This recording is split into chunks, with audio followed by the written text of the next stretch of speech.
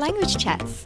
This is a podcast for language lovers in Australia and beyond, where we share our enjoyment and experiences of language learning with you. I'm Penny. Hi, I'm Beck. We both live in Australia, we love learning languages, and we love chatting to each other about it. Thanks for coming along to another episode of Language Chats. In today's episode, we're going to talk about using language skills in the workplace. And our very own Beck is our interviewee, I suppose, tonight, and we're going to be talking to you, Beck, all about your experiences with using your French. Okay. Yay! So, I mean, a lot of our listeners know that you have been learning and speaking French for a long time, since you were a student. Yep. And last year you were lucky enough to get a new job at the Alliance Française in Melbourne. And I think we'd just love to know how the experience is getting to use your French in the workplace on a daily basis and with your colleagues.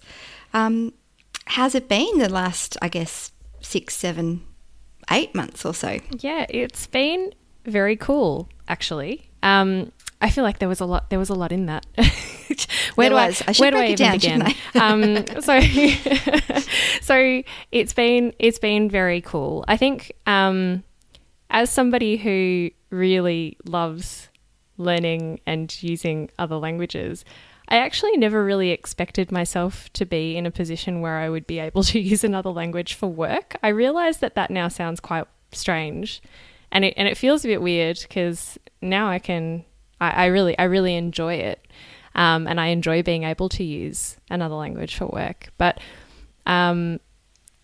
it's been a long time up until that point where I don't think I ever would have thought I would use a language other than English for my work. So that has been a really cool thing to happen. A bit of a mind shift, I guess. I mean, yeah. I guess it goes along with what was happening in your life as well over these last couple of years with Irregular Endings and Language Lovers. Yeah. And all these other cool things that you've been working on and discovering, and now getting to use your language skills at work is, I guess, maybe an extension of all that. Yeah, exactly. It was, I guess I probably got to a point where I realized that languages could be a part of my work. And the reason I say it sounds a bit weird saying that now, and people always talk about, wouldn't it be great to, and in all of the reasons that learning languages is good, which we know there are many, people often say, oh, well, one day you might be able to use it for your work. Like, it could be a really good skill to put on your resume. And I think, that is true. Absolutely. Like having a second language or multiple languages is a great thing to have on your resume, and to be able to say that you have as a skill. But especially in Australia, unless you're considering moving somewhere else, I don't think that here in Australia it's seen as it's not necessary for the vast majority of jobs to speak another language. It's kind of a nice to have and a fun fact, but you rarely need it here in Australia for work. And so that's probably why it is so surprising to me, just to look at myself now and be like, oh, actually, yeah, I get to use that, and that's really cool. Because unless I, you plan to travel overseas and work somewhere else where you might need a language, or maybe somewhere where you find yourself surrounded by lots of people who do speak different languages all the time. Like, I guess in Europe in particular, like, you might find yourself working in different places where there are people from surrounding countries who speak different languages, and they may use a lingua franca like English or another language, and then language skills really, really come into play. But here in Australia, that's just not quite the same. Yeah, no, you're right, and I think maybe that's why it does feel all the more, amazing and good on you for having that, opportunity and making the most of it. How do the practicalities work? In the office, do you guys operate, on a bilingual kind of policy, or is it predominantly French? And, you know, how do things like emails work? Do you email in French? So, good question. It's a bit of both. So, obviously it depends what you do and who you're talking to.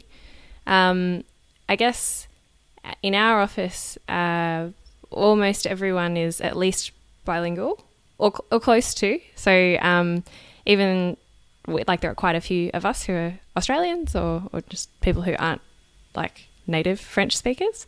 And I think almost all of us speak functional French. And, you know, there are a couple who are sort of learning French or sort of getting there. So it's very much a workplace where things just tend to be in both languages a lot. And we just kind of move interchangeably between English and French frequently. So it might it's like your own little mini Canada or something. In some ways, sort of. Like it's very sort of free in that way. And it depends.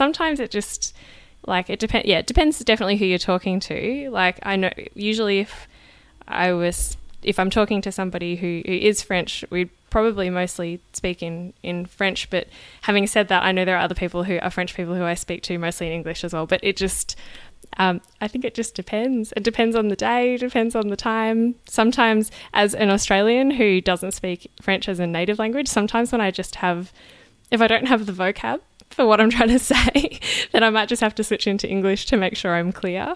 And that's also okay because, you know, it's mainly, I guess, for me, it's like this awesome like practice opportunity every day. So I have all these opportunities to be able to practice with people. I don't really have to. Like I could speak in English all the time and that would be fine. Everyone would understand me. But it's just so many moments all of the time where I get to try and use my French. And even when I will get things wrong, which happens all the time, it's still a good opportunity to try and to learn new things too. No, that sounds great. How do you think your colleagues that have got, that more work in progress French level, how do you think they go with managing their language in the workplace? I think it look pretty good. I mean, everyone's really understanding. And the cool thing is that we're surrounded by teachers all the time. That's true. There's a lot of what we do is teach classes. So it's actually it's a very like welcoming environment. People aren't judgmental in any way about your level of French, and they're nothing but encouraging, to be honest. So I think even for people who might have a lower level, everyone's always willing to help you out, which is really cool. And it does mean that you do feel comfortable to just have a go, or at least I do. But I think other people do too, which is it's a very nice environment to be in, where you don't feel like if you say something wrong, everyone's going to laugh at you. I mean, sometimes there have been times when I have had people laugh at me, but in a nice way, more like that's really cute that you said that. It's like, I wasn't really going for cute, but I will take it. Not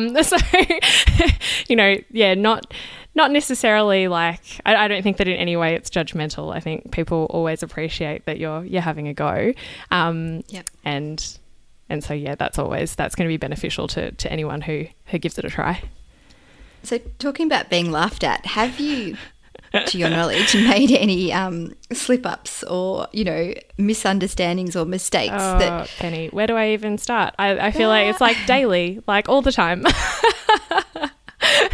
I mean, look, you're trying not to make mistakes, but I'm sure just like anybody else who's learning or has learnt another language, it's so easy all the time. You just, especially when you're in a work context and you're trying to be as articulate as possible, and sometimes you just run out of words, or you just say the wrong thing, or the pronunciation doesn't come out quite right, or you just, I don't know, have a bit of a loss of brain function for a moment.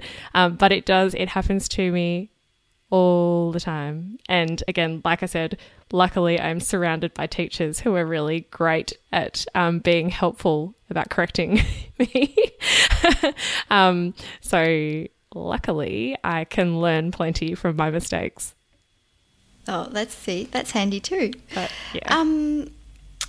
In terms of, I guess, having French under your belt was, probably one of the major reasons why you applied for the job and why you were successful in getting the role.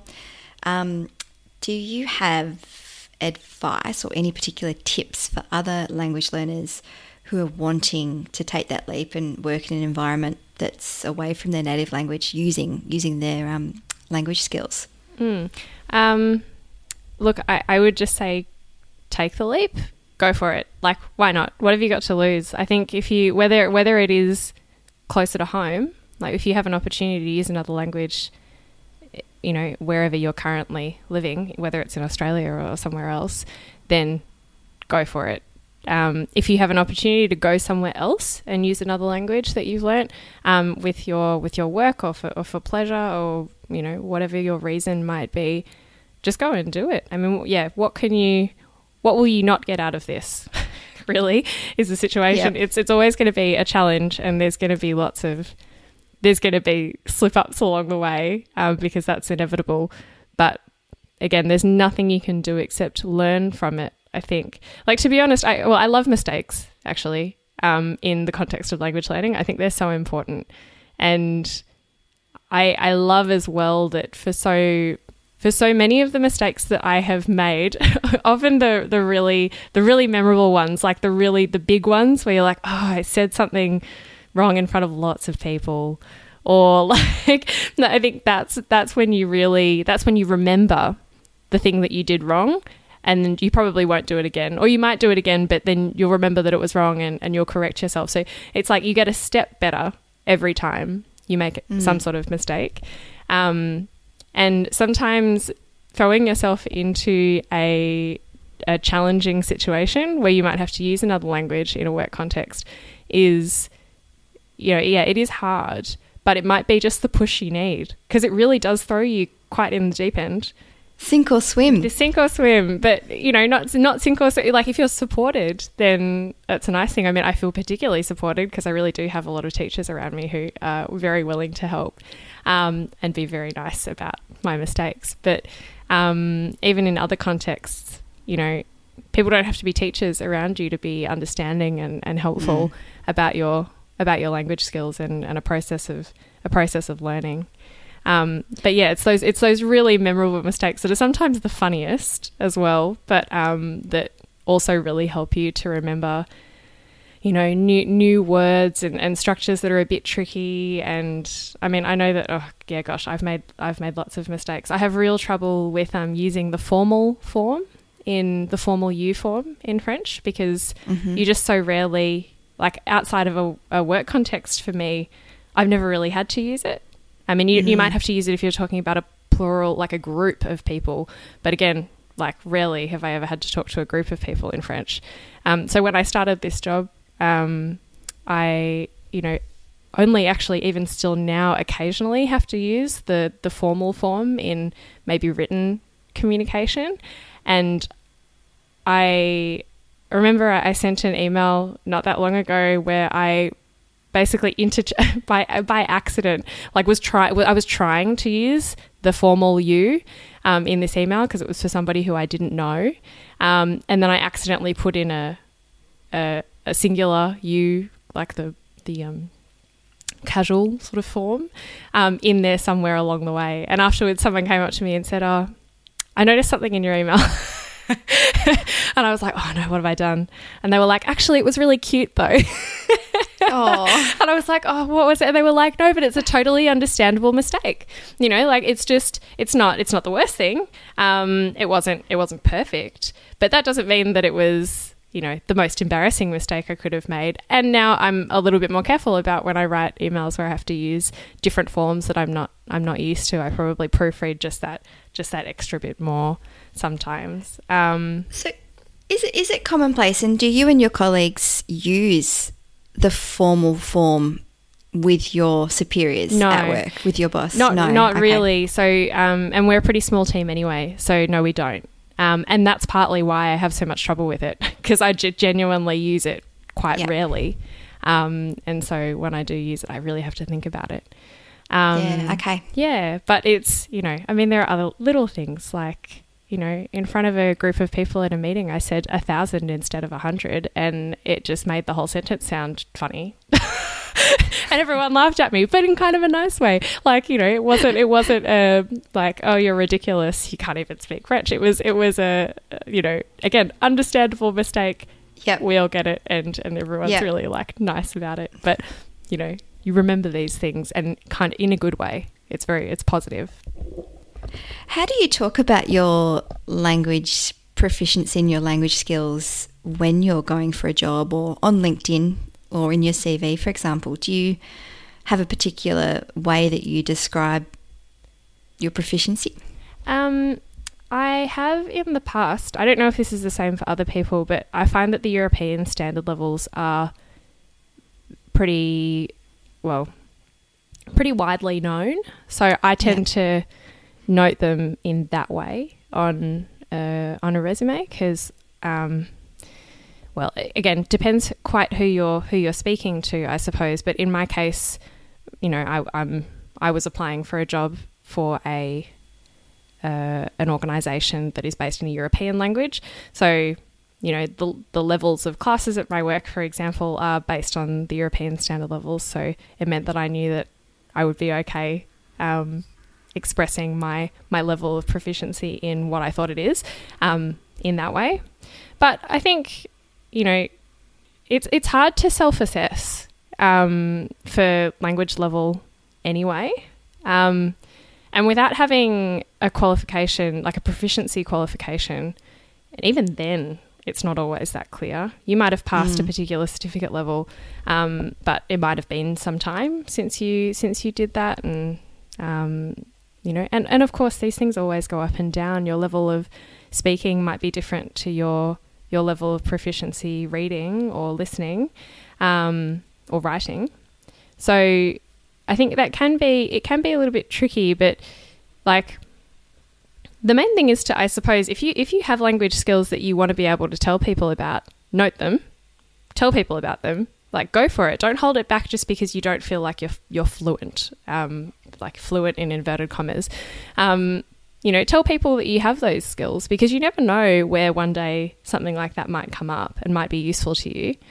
And I think if people want to know more about what your levels are, then you can be clearer about it. You can specify how long you've been studying for and maybe what experiences you've had. But it's important to don't undersell yourself. If you've got good language skills, like, go for it. Tell people about them and make sure you use them, because why not? I reckon you're spot on, Beck. I think one of the things that I remember having to talk a lot about, though, is a lot of, I think maybe just because my experience is more in the Asian language side of things, that sometimes people's expectations were a lot higher than actually my ability was. Yeah. So they'd be like, oh, you spent 6 months in China, so you're practically fluent now. Could you, run this meeting for us next week? And I'm just like, no. Well, and it's true that, like, I guess it's really hard, right? Because you can't be certain that, like, if you have been learning a language in whether it's been in a university context or even like a group class context or independently, the things that you might use language for can be totally different or your experience in using that language. The vocabulary you have, the structures that you've used may have, like, nothing to do with the things that you need to use in a workplace context. You might find that all of the regular stuff that about how to reply to work emails in a professional way, or how to speak to somebody in a meeting, actually change quite significantly when you're at work, and they're not the things that you learnt in your group classes or when you were studying on your own or when you were in class at high school. it's just a totally different set of vocabulary. And that doesn't mean that it's insurmountable. You can still do it. You just this is just a new section of vocabulary that you need to, vocabulary and language skills that you need to, improve.